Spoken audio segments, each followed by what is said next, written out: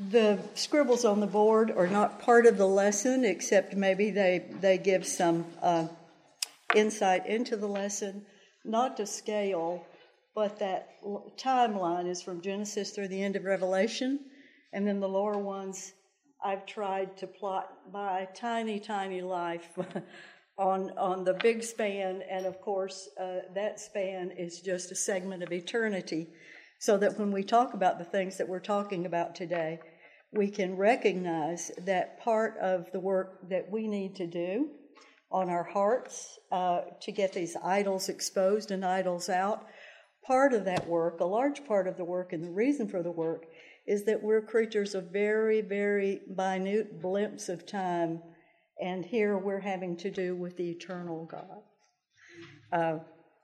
He stoops low and takes on our nature in the Son, but he is eternal after all, and we are creatures and we are of time. So that's probably why we keep on needing long periods of time to learn what our hearts are like and to learn that we have divided hearts and divided minds. And this is how we get to idols. Okay. With this chapter, I think our author begins to show the nature of idolatry, and then she'll particularize it with the chapters that come ahead. And in my mind, I think of that as a double heart or a double mind.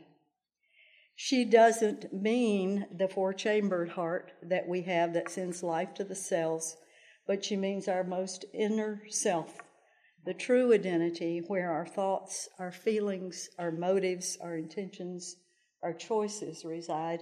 That is the true seat of our personality. That's our self.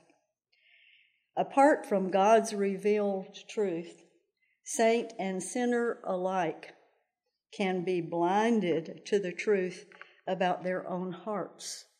How many times in my life have I said to the Lord, I didn't know that was in my heart, when his word reveals that it is and that it has been. So we're blinded often to the truth of our own hearts. Unless we should think that the saved heart is in much better shape, Jeremiah 17:9 corrects us with this: the heart is deceitful above all things and desperately wicked. That's King James. Incurably sick, I believe, is ESV. Who can know it? And the truth is, we can't know it apart from God's revealed word. It's because Christians' hearts are yet incurably sick that God's Spirit applies the word and works in us through the word to bring us to understanding of the nature of our hearts.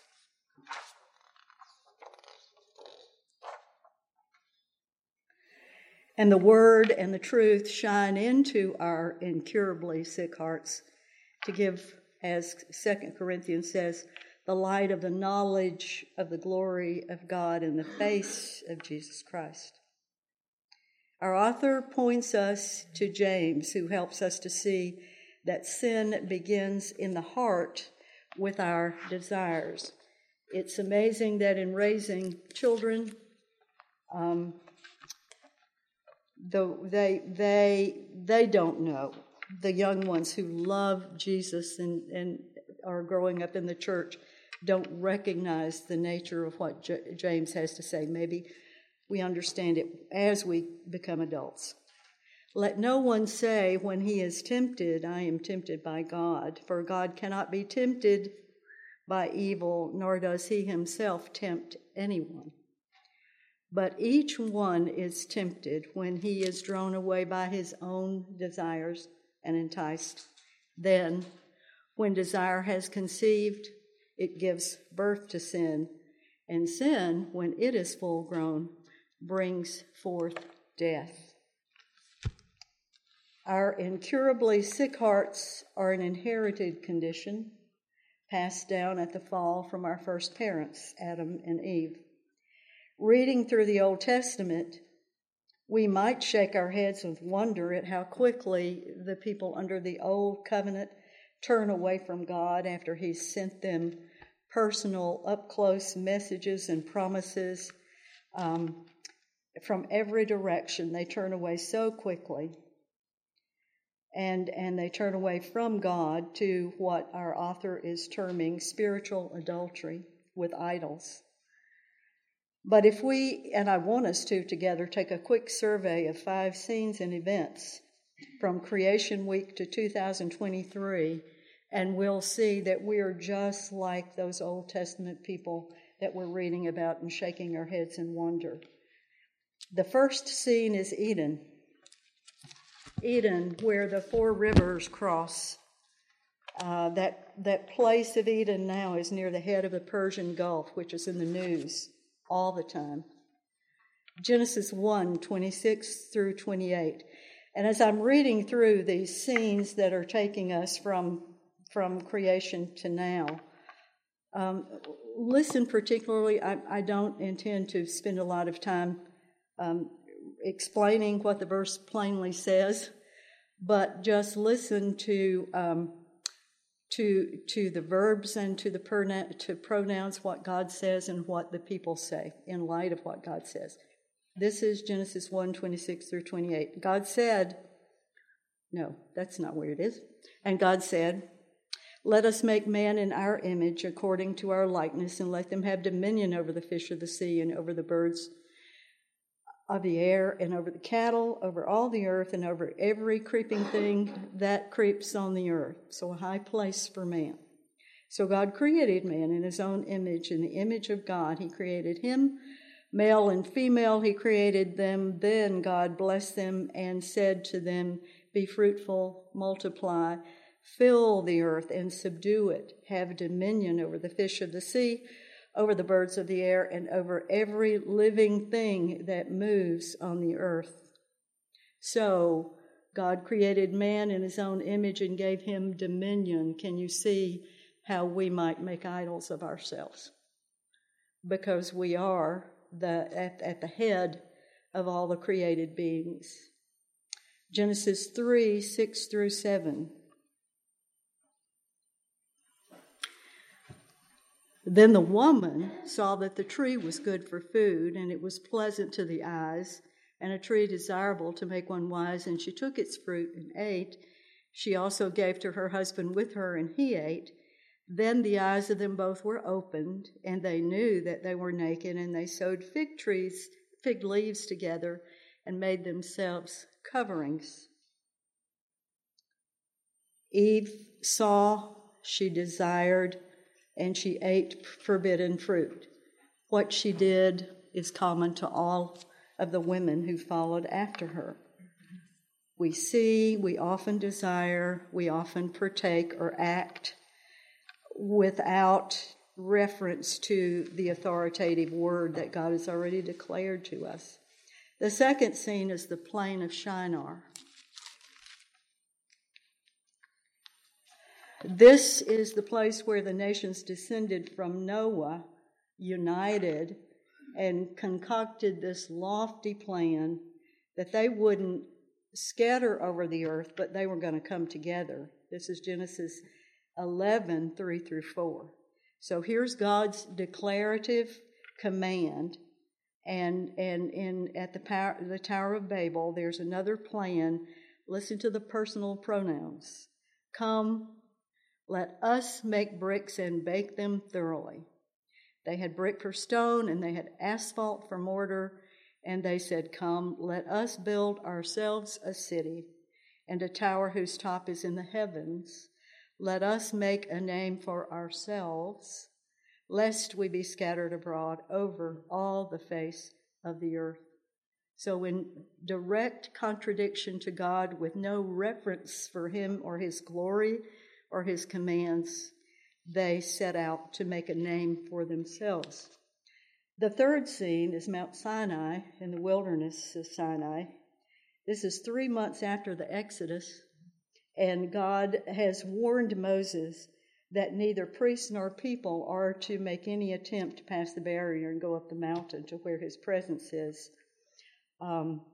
Think about that they were warned. I wondered in studying this, does that mean that they were already trying to force themselves, not by building a tower up to heaven, but force themselves into that presence that they had been banished from? I don't know, but it caused me to think. Exodus 20, 3 through 7.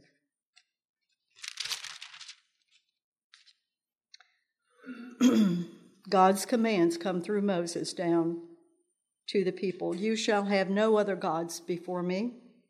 You shall not make for yourself a carved image, any likeness of anything that is in heaven above, or that is in the earth beneath, or that is in the water under the earth.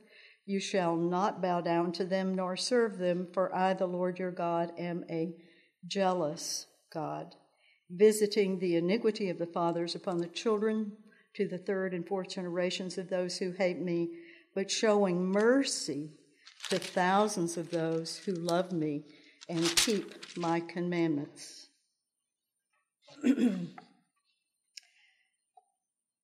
Tony Reinke, Reinke, in an article written in 2017, the title is Nail in the Coffin of Our Hearts, points these things out from these verses. That God has done some really careful education here with these 3 verses. Don't follow other gods. God is forbidding syncretism. If you do any philosophy reading or any cultural reading, you know that that's the thing everybody wants, is to take all the good things in all the religions and put them together and mix them in. God forbids this, absolutely forbids it. There's no such thing as 1/3 of God and 2/3 of my ideas. There's no such thing of adding 2/3 of popular culture or woke culture to the Word of God. They don't mix, they can't mix.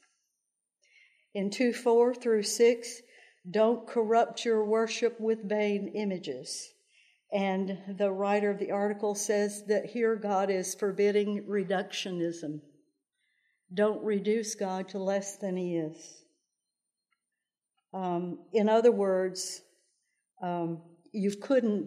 there's no way to make an image that would represent him or that would come anywhere. It's just an impossible thing to do. Therefore, Christians don't do it, can't do it, mustn't do it.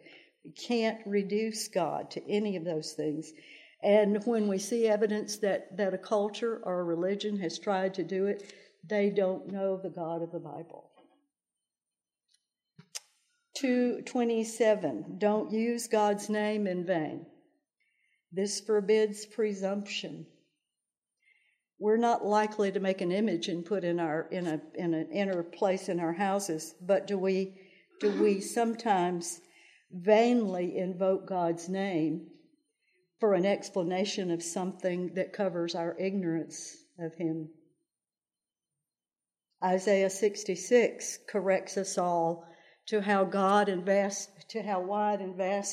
eternal God is and how small we are. We're not nothing, but in comparison to God, we're very small. The earth is God's footstool, Isaiah says. How would we question him? How would we say, I think God would be okay with this? How would we do this? We couldn't do it, could we? We shouldn't do it.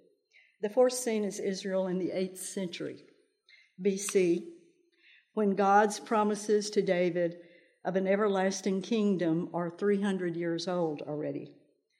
By now, Rome and Carthage have been founded. There's been religious reform in India that is about to give rise, in the process of giving rise, to Buddhism. The author of this study points out that there are many similarities to this period of time and the 16th century after Christ. So we think, shouldn't the people in the Old Testament have learned? And we have to say to ourselves, shouldn't we have learned? Because we repeat the same things over and over. This is Hosea, and our author has called our attention to him. I want to change a little bit. Well, first of all, Hosea, Joel, and Amos were the 3 minor prophets. They foresaw the destruction and the sorrow ahead that God had promised he would send because of sin. But beyond that, they saw that God will fulfill his promises in a deliverer. Dr. Henrietta Mears wrote a handbook of the Bible, What the Bible is All About, several years ago. she has this beautiful observation that Hosea pictures Jesus Christ as the healer of those who slide backwards.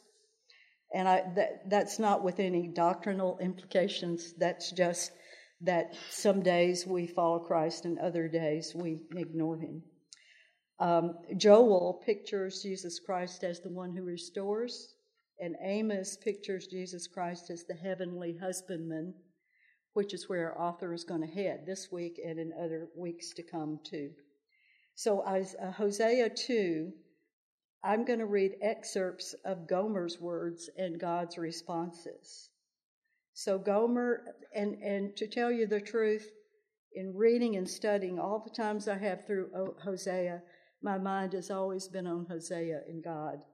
This time, because of our study, I was thinking I was following Gomer. And so following Gomer, let me just read some excerpts from chapter 2.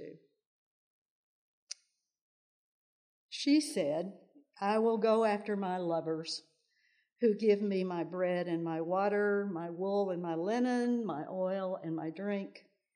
Therefore, behold, comes the answer, I will hedge up your way with thorns and wall her in, so that she cannot find her paths. She will chase her lovers, but not overtake them. Yes, she will seek them, but not find them.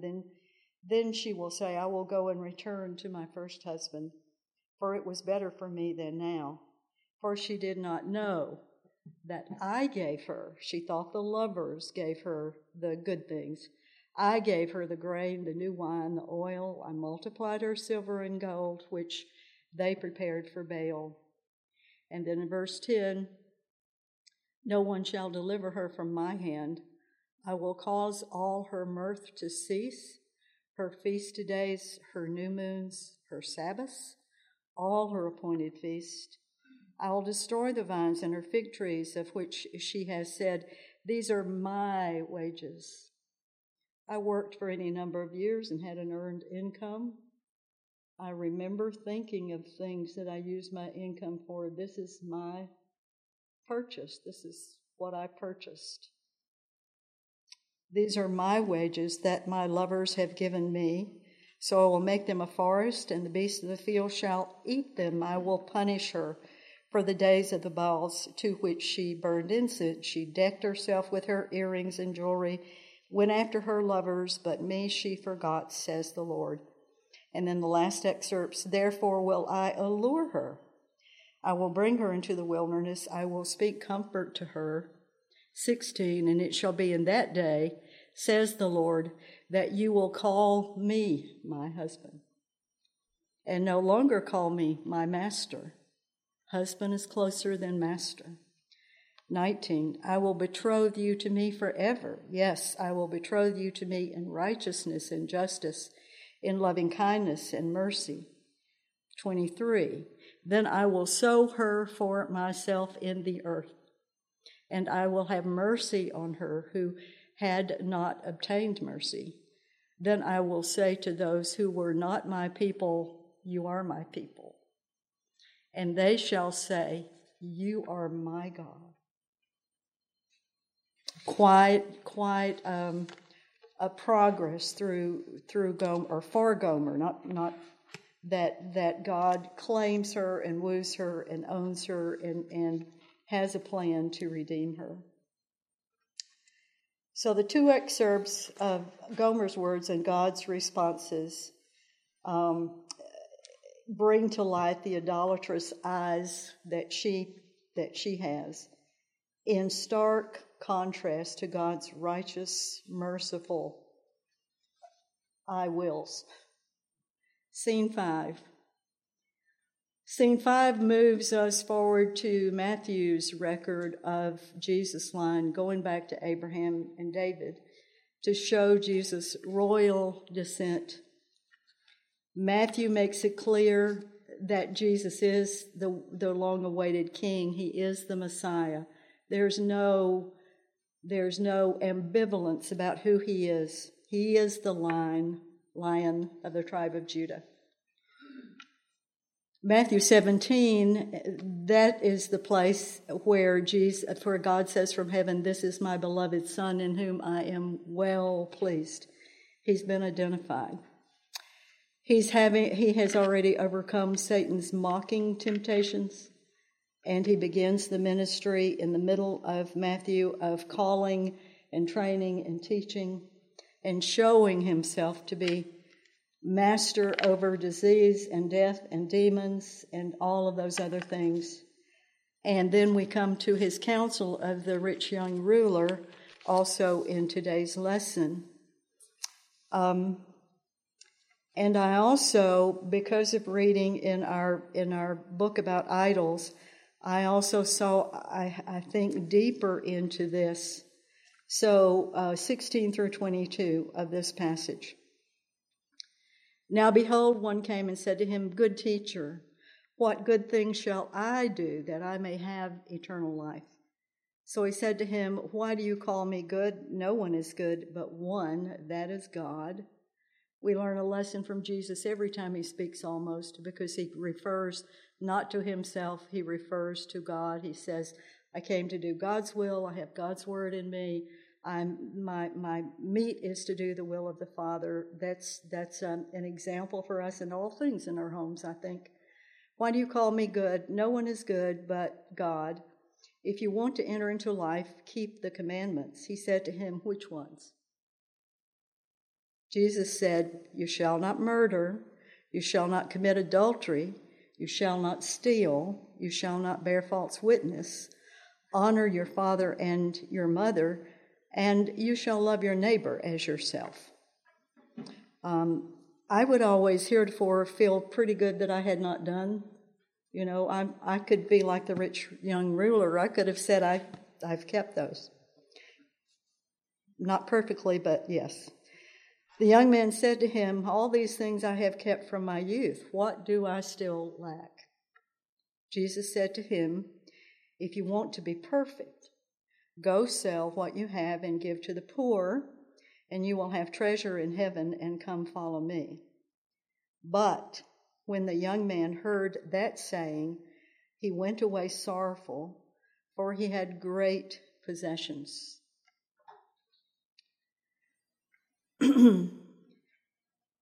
It's interesting that Jesus skipped down from the first of the commandments to these commandments that have to do with the Christians, with the horizontal relationships.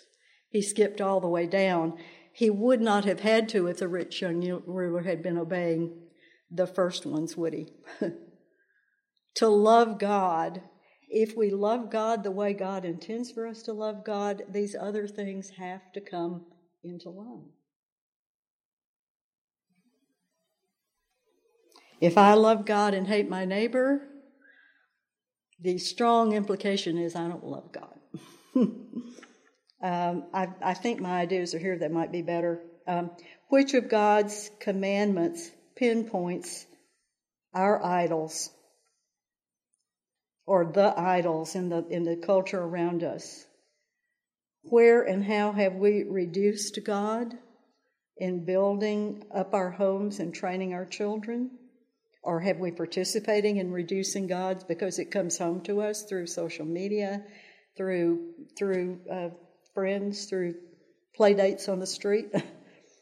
Where have we presumed on God by using his name to cover our ignorance or our neglect of his attributes? If your husband has, if there's a book in your house or an access by social media to reread the divine attributes of God, it's a wonderful washing to do it and a reorienting to do it. Some of the attributes he communicates to us, and that's part of the reason too, I think, that we're proud and we build our idols in our own hearts. But all of the divine attributes he does not share, he cannot share. And those are the ones that commend us, well, all of them really, but those are the ones that commend us to love this God of eternity who has saved us through his Son. Where and how and when am I attempting to add or mix to syncretize God's absolutes?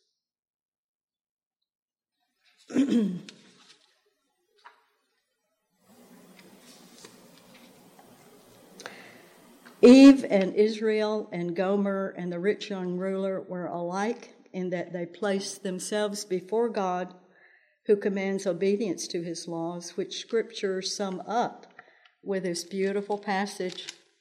God is willing to do this in Matthew 22 through his writer, 36 and 37. The Pharisees ask that very thing. What's the great commandment? So all those we read in Exodus, Jesus in the New Testament to the Pharisees and Sadducees sums them up with these words: you shall love the Lord your God with all your heart and with all your soul and with all your mind. This is the first and great commandment, and the second is like it. You shall love your neighbor as yourself. On these two commandments hang all the law and the prophets. The last scene that I will leave to you at the close today is a scene that comes from my life. I wrote this in a letter early this week to the mentors, and feel not to use it as a display or to call attention to myself, but because it's fitting. In 1979, as a young wife and mother, my husband was transferred to Texas, and so we were in a city in Texas looking for a home, and so we had to be in several homes over several days. And that was the first time in my life I had seen shrines inside houses. And it made my heart very heavy, and it showed me how naive I was, because it took me by surprise. I don't know that it should have, but it did. It took me by surprise. Public shrines are one thing, and I'd seen a few in a little bit of world travel, but private ones leave no doubt as to the affection of the one who built the shrine. In the 90s, I was now middle-aged, and I began to study humility. Humility is not to think little of ourselves or be falsely humble, but it's to think of ourselves less often. I want to be out of my thoughts. I want the Lord to be more in my thoughts, was my motive in studying humility using Andrew Murray's book. Someone knew that I was studying that and asked me, what keeps all Christians, what keeps us from yielding to God's Holy Spirit? And I gave an honest answer that if I'd thought longer, I might not have been so honest. But I said, I suppose that I'm afraid that I will disappear. So the Lord is building me up. I'm growing in Him. He's sanctifying me. I feel some confidence. I feel some maturity. And I'm saying I'm afraid I'll disappear. Last year, for the same need, I returned to Andrew Murray's book in 1923. And I remembered that question, and I thought it made me happy and it made me sad, brought grief and joy and sorrow, that I remembered my answer then. I'm afraid I'll disappear. And then my answer last year was, I'm afraid that I won't disappear. This is a work of God so deep. If I get into it, I don't want to do it half-heartedly. I want the Spirit of God to do a work in me, to get the idol of myself out of my heart. Let's return fully, gladly, quietly to our homes, me too, and obey God in all the things, which is the response of those who have been united to Him by faith. And if there is a disconnect between what we profess and how we act and speak and think, as I said earlier, doesn't this implicate that it's either showing us that our action or our profession needs to be worked on? The implication is that in Christ we are yet double-minded if we profess Him and then our speaking is not in line with it. More likely, I'm using double mind and double heart and single mind and single heart in a very personal way. In my case, it was the mind was double, but more elemental than that is the heart was a double-minded heart. Want to say, not I, but Christ, and mean it. And Hebrews 2:17 says that to help me get to where my heart's desire is, Christ in his role as high priest is faithful.